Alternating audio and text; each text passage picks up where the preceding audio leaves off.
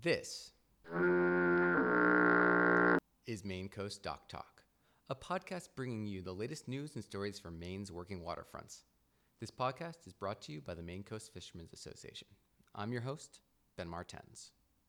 Welcome to Maine Coast Dock Talk. Today we have a fantastic interview with Johnny Shockley. He's a Chesapeake Bay blue crab waterman who has turned into an oyster aquaculturist and who's now doing some innovative stuff around pollution cap and trade system that Maryland has that's really going to benefit local fishermen. I think it's a great way to clean up the bay and also get some revenue streams back to local oyster growers in the Chesapeake. So very interesting story out of him in terms of how he got into it, what was happening in the Chesapeake. And I think there's a lot of lessons to be learned about what we can do in Maine with fishermen to solve some problems that we have.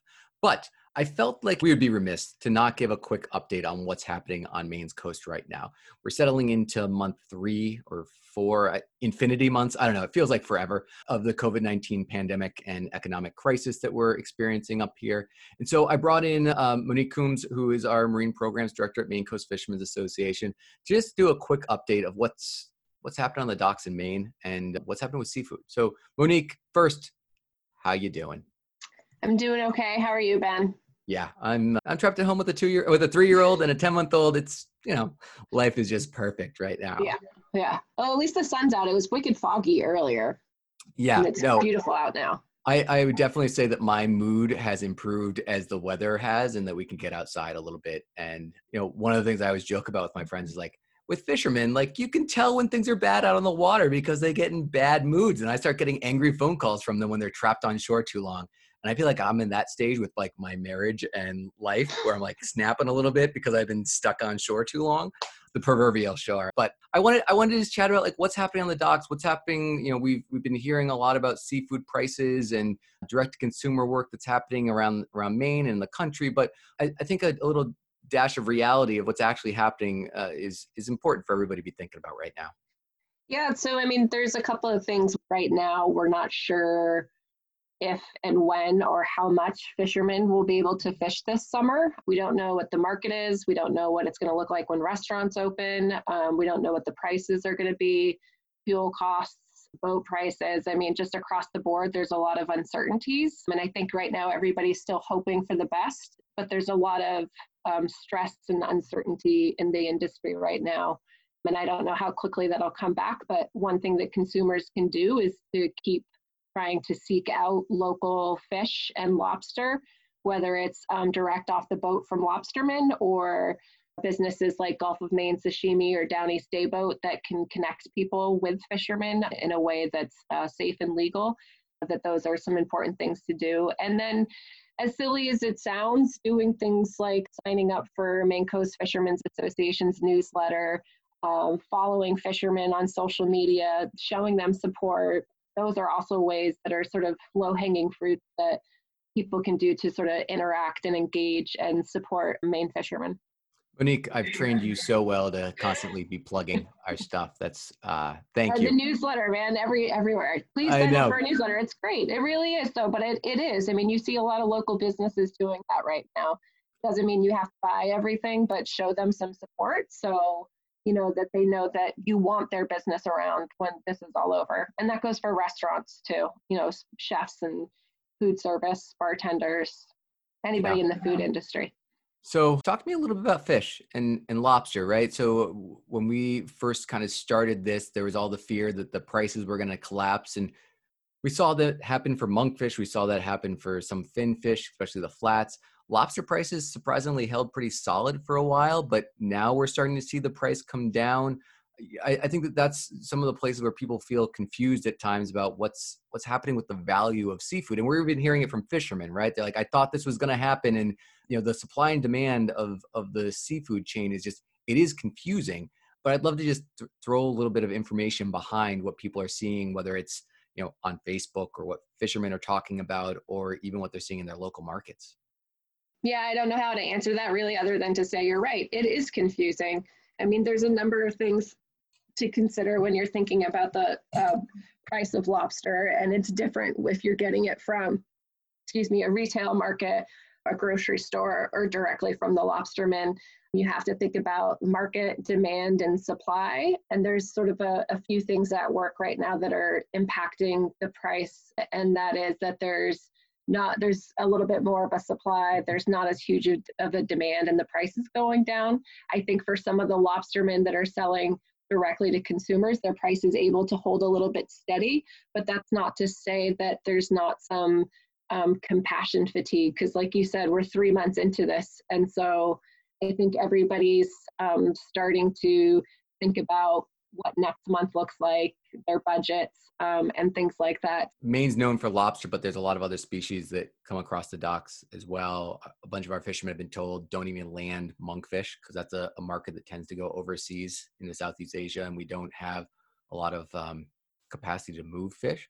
The other one, I had a phone call today with a fisherman who this summer he was planning on catching tuna, and the tuna market's the same thing. 50% of that ends up in restaurants in the tri-state area, and then the other 50% go overseas, and both of those markets are horrible. So he's sitting around trying to think about his summer and doesn't know if he's going to be able to go and catch tuna. And if he does catch them, who's going to buy it? That's a big fish that's hard to distribute locally, and it's a sustainable piece of the seafood chain right now. It's, there's been a lot of great news around the bluefin tuna fishery in terms of that stock coming back and building it back up with a lot of support from fishermen.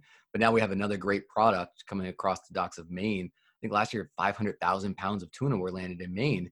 Where's it going to go? What are we going to do? Where can we go from here? Yeah, I'm not sure. And I think some of that goes back to reminding people that Maine does have a variety of seafood. Lobster is king, and it has been for a little while now, but it hasn't been forever. And it won't be forever. And so it's really important. I would put some onus on the consumer with that a little bit right now to be asking those questions. And so if you're signing up for our newsletter or looking around on social media, asking the questions about halibut. And interestingly enough, with some of the Facebook groups that we administer to help connect consumers with fishermen, we're actually getting questions about Maine shrimp, which I thought was just, common knowledge that we don't have a Maine shrimp fishery right now, but apparently it's not. And that's unfortunate. Unfortunate we don't have a shrimp season, because I know I've missed Maine shrimp, but that's unfortunate because that really just, to me, highlights how disconnected even Mainers are from what our fishermen are catching and how sustainable our fisheries are in the country, but in Maine specifically. And that's a bummer, I think. And so I would say, it is up to consumers to seek out information about Maine seafood and be willing to go buy it and eat it and try things that they haven't had before. No, I think that's a great point. Try something new. That's what we always try. Bluefin tuna. A lot of people don't necessarily consider it. It's delicious. Thank you for the updates. You've done a good job plugging. But is there anything else you want to plug about some of the things that you've been working on that you think you'd love people to just pay some attention to? I sure do. So Rebecca Spear and Rebecca is also married to a fisherman. And for anybody that's listening that doesn't know, I'm married to a fisherman. And she and I are working together to collect some seafood recipes to put into a seafood cookbook that we are going to sell and then donate all of the proceeds back to the Maine Coast Fishermen's Association. We are sort of loosely basing this idea on a cookbook that was done back in 1986 by the Maine Fishermen's Wives Association. They did a seafood cookbook to sort of highlight all of the work that their organization was doing and promote Maine seafood. And I think because people are interested in local seafood right now and interested in learning about Maine's fisheries, that it's a great time to do that again. So if people want to send me their seafood recipes and stories and photos, I would love to get them. My MCFA email address is monique@maincoastfishermen.org. And then we're hoping to get it printed and available so that people can buy them for Christmas presents. Perfect. Monique, thank you so much for taking some time. We'll talk soon. Thanks. Okay, thanks. Johnny, thank you for joining me today on Maine Coast Dock Talk. You are a waterman, previous waterman. Do you still have to call yourself a waterman down on the Chesapeake? Yeah, well, I always call myself a waterman. I am a third generation waterman of the Chesapeake. I'm no longer commercial fish. I'm now exclusively in the oyster aquaculture. Oyster aquaculture. So a waterman from the Chesapeake Bay who is into aquaculture and also into a nutrient trading system that's being developed to help clean up the Chesapeake Bay. And so I would love to hear a little bit about how you as a waterman got into aquaculture, what you saw as the opportunity down on the Chesapeake. And then I'd really like to explore a little bit how the system was created and how it's working to be basically trading nutrient credits on the Chesapeake. So Yeah. I'm going to turn it over to you. Tell me a little bit about who you are. Well, okay. So I'm third generation waterman, grew up on Hooper's Island, a little island that sits on the eastern shore of the Chesapeake Bay. We were a community of fishermen there. And so my father was a waterman and his father, and I got into, I had no choice. I had a choice, but I had no choice because it got in my blood early as a child to work on the water. I spent my childhood on the boat with my dad. Mainly blue crabbing was our biggest fishery, and also oyster, commercial wild oyster, public fishery oystering. So for the blue crab fishery and what kind of boats were you guys working off of? What type of gear were you using on those vessels? Yeah, so we had two 43-foot Chesapeake Bay work boats, V-bottom work boats, the traditional box sterns. My grandfather on my mom's side was a boat builder, so we built our own boats. I built my boat right out of high school. It was 43-footer, still have it. And we had several different deep powering systems, Detroit's in the early days, and then we went to John Deere, 450 horsepower each. It was like a three-man crew, a three-man per boat crew, and we would fish 800-900 pots per boat. We also had a retail store, seafood carry-out, a traditional Maryland style, focused mainly on blue crab, but also all the other different types of fish around the bay. Ran that for 23 years in an effort to maximize our value from our product. Blue crab was our main staple, our main fishery, and we caught a lot of blue crab. But starting in the early 80s, when I went full time, 82, 83, from that point the fishery began to decline and really got in really desperate shape by the mid 90s. And I started looking around for solutions, did some work with Environmental Defense Fund, was brought in by the state of Maryland to try to look at sustainability in the blue crab. And we looked at different programs.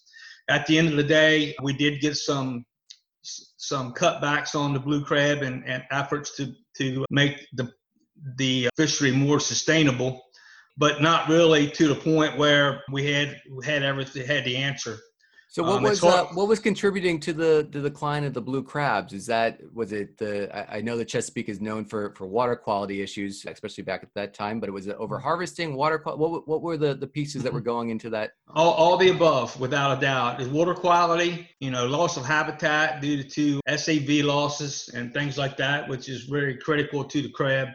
Obviously, maybe climate change has something to do with it because it's very critical. The bay up here on the Chesapeake, the crabs spawn at the mouth of the bay, and one weather event can ruin an entire generation of crabs, and that's all changing as we know. But overfishing probably is a bigger factor as any. And what I didn't realize when we were looking at trying to figure out a way to stabilize the blue crab fishery is that one of the biggest reasons why the blue crab fishery was in bad shape was because we lost our oyster industry, which was the foundation of the entire seafood industry, which started back in the mid-1880s, 1800s. And it was a $50 million industry on the Chesapeake in the mid to late in 1870, 1875. It was a $50 million industry in 1875 dollars, employed 40,000 people. And we quickly overfished that fishery. Within 25 years, had fished it out 50%. Over those years, we built an incredible infrastructure to support that fishery. And once that fishery went away, and then the infrastructure was left with no product or reduced product, then that infrastructure had to look for other means to stabilize it, and that was the blue crab. And so we started hitting the blue crab hard in the mid and 1950s and up through the 60s and 70s. By the time we got into the 70s, we got very efficient with the blue crab. We had created a infrastructure, a marketing infrastructure in the mid-Atlantic cities, Philadelphia, Baltimore, New York, had a tremendous appetite for the blue crab. So ironically enough, we basically did the same thing to the blue crab that we did to the oysters, except at this point in time, we had a very, very sick bay. The oyster, we had taken out our filter feeders, the main environmental stability that the bay needs in order to stay healthy, and then the Industrial Revolution brought on the pollution and the overpopulation. So we found ourselves in a very, very bad place, and by the turn of the 21st century here. And so to get back to my story, after learning all of that and really looking into it over those 5 or 6 years, focused just on blue crab, not even really paying any attention to the oyster industry, because at that point in time, we hadn't really had a oyster season for 25 years. 2010 got us to a place where the O'Malley administration decided to take a new direction for the oyster industry and really get focused on leasing grounds on the bay for oyster aquaculture. At that point in time, we had developed a lot of good science, and we had developed a triploid disease-resistant oyster, Virginica, that was having very good success. I was asked to come to a meeting one night and had nothing but blue crab on my mind at that point in time. What came out of that meeting, and it got me thinking, and really started assessing why we were in such bad shape with the blue crab. And what I came up with within about 24 hours is that the answer was not the blue crab directly, but it was the oyster industry that had caused us all the problems that we were into. And that there will be tremendous opportunity if we could figure out a new way to do the oyster industry. So from that point, I pretty much just made up my mind. This is what I was going to do, and I founded a company called Harper's Island Oyster Company, and along with a lifetime friend here of mine, and we started that company and to grow oysters. And at that point, no one was building any equipment. No one was really doing any nursery work or doing anything with seed growth or development. So we had an opportunity to build a company that was able to be a foundation for the infrastructure for a new direction for the oyster industry, based on sustainability and marketing opportunities, year-round production of oysters. So it kind of answered all the questions and all the problems that we ran into with trying to figure out a way to fix the crab industry.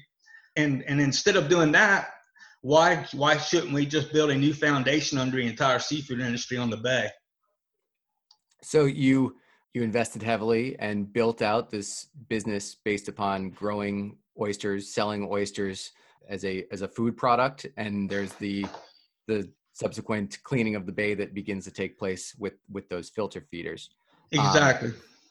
And so the leap that I think is really interesting is the nutrient problem in the bay. What did the government decide to try and do to fix that nutrient problem? And so we've had a problem on the bay for decades, and it's from overpopulation and irresponsibility, really. But we have a tremendous amount of nitrogen and phosphorus going into the bay off of impervious surfaces, farming operations, homeowners, you name it. It's 6 million people on the watershed of the bay, and it starts at the Canadian border and all the way out on the others up to the Appalachians from the Potomac perspective. And it comes down to the bay. So, and this problem promotes algae blooms, and then the algae is over fertilized and overfed and creates cloudy water, which impedes sunlight for SAV. And, we've got a disaster on our hands. So a lot of the problem with that was when we hit the shores here in the 1600s, our bay had enough oysters in it to actually filter the entire volume of the Chesapeake Bay once a week. And so once we take those out, that's our kidneys of the Chesapeake. And those animals are eating that algae that is running rampant at here today. So that you can see that this causes a major problem in the balance of our environment, of our ecology. So when I looked at why are the oysters all gone, and what I figured out is that they're gone because they were of tremendous value to the people. And so if we can figure out a way to revitalize that industry and to do that in a way that's incentivized by economy, and then we can actually bring in those folks who actually contributed to the demise of the bay unintentionally, and that's the discharges around the bay, to be able to do a service for them by way of our oysters, to be able to support them with nutrient credits, which is the program that the state of Maryland and Virginia has put in place. It's a market-based solution to clean water, and it came by way of the Clean Water Act that was imposed by the Obama administration, that says that by 2025 we've got to meet benchmarks on nitrogen and phosphorus, and all the folks who hold a permit to discharge in the bay have to operate under those mandates. And if they can't take care of getting their discharge cleaned up, then they've got to go to someone who can help them and buy credits to make their permit just. So we've seen that system be pretty successful in New England with a RGGI program around carbon emissions, right? It's a cap and trade program. And so you can basically create the most cost-effective way to get the reductions that you want in carbon.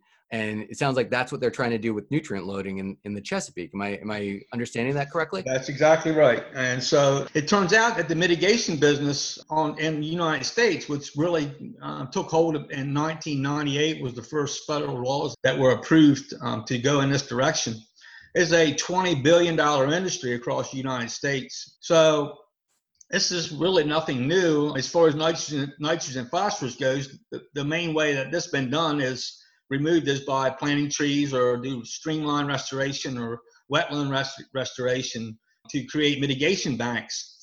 But the problem with that is that once that's done, then that land that those projects are done on is shut out and closed down forever. And so we've only got so much land. We can't take all of our farmland and all of our forest land for that. So the cool thing here is that oysters are measured and quantified at the time of harvest according to their size. And so it's a direct mitigation. So we know by the size of the oyster, based on science, how much nitrogen and phosphorus that oyster has in it. We measure it, quantify it, and report it back to the Department of the Environment. Department of Environment approves it, our numbers, and then Department of Natural Resources verify those numbers because those farmers have to report to that department also. And at that point in time, those credits can be sold to a customer who needs to mitigate their offsets. So what this does is bring in another layer of revenue to the farmer, which will further enhance their ability to put more gear and grow more oysters. And then the infrastructure will come to life from that point once these oysters start hitting the shores. Are you able to talk at all about the price points and how that actually can help the businesses, or is that a trade secret? No, it's not at all a trade secret. You know, the price points vary according to what type of credits they are. There are going to be what we call annual credits, which is basically credits that come from a aquaculture process or a program. And then there will be perpetual credits that will come from projects that are more like a restoration project. In other words, building a mitigation bank that will be in place for perpetuity. Those credits are of much higher cost per pound because they can be a 20-year credit or a 30-year credit.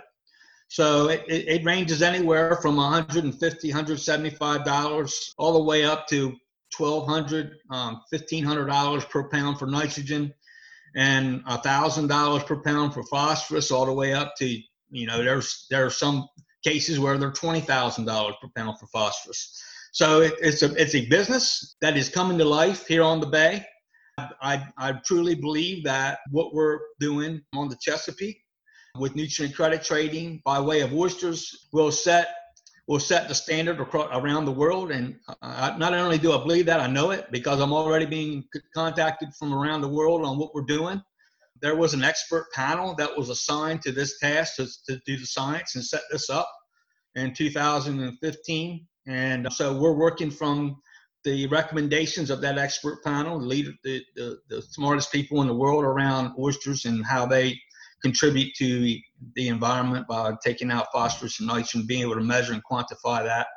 So this is totally legit, and it's definitely taken on and becoming mainstream. Well, that's pretty incredible, and it's so great to see some watermen, some fishermen leading the charge on this type of efforts, because you guys are the front line of knowing what's happening in the marine environment, and whether it's nutrients or climate change or other changes that are coming and happening.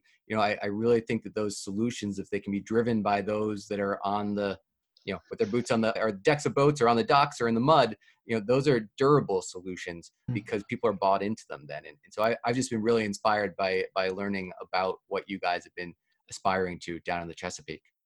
So, the watermen and the fishermen of the world are the world's best entrepreneurs. I've always said that.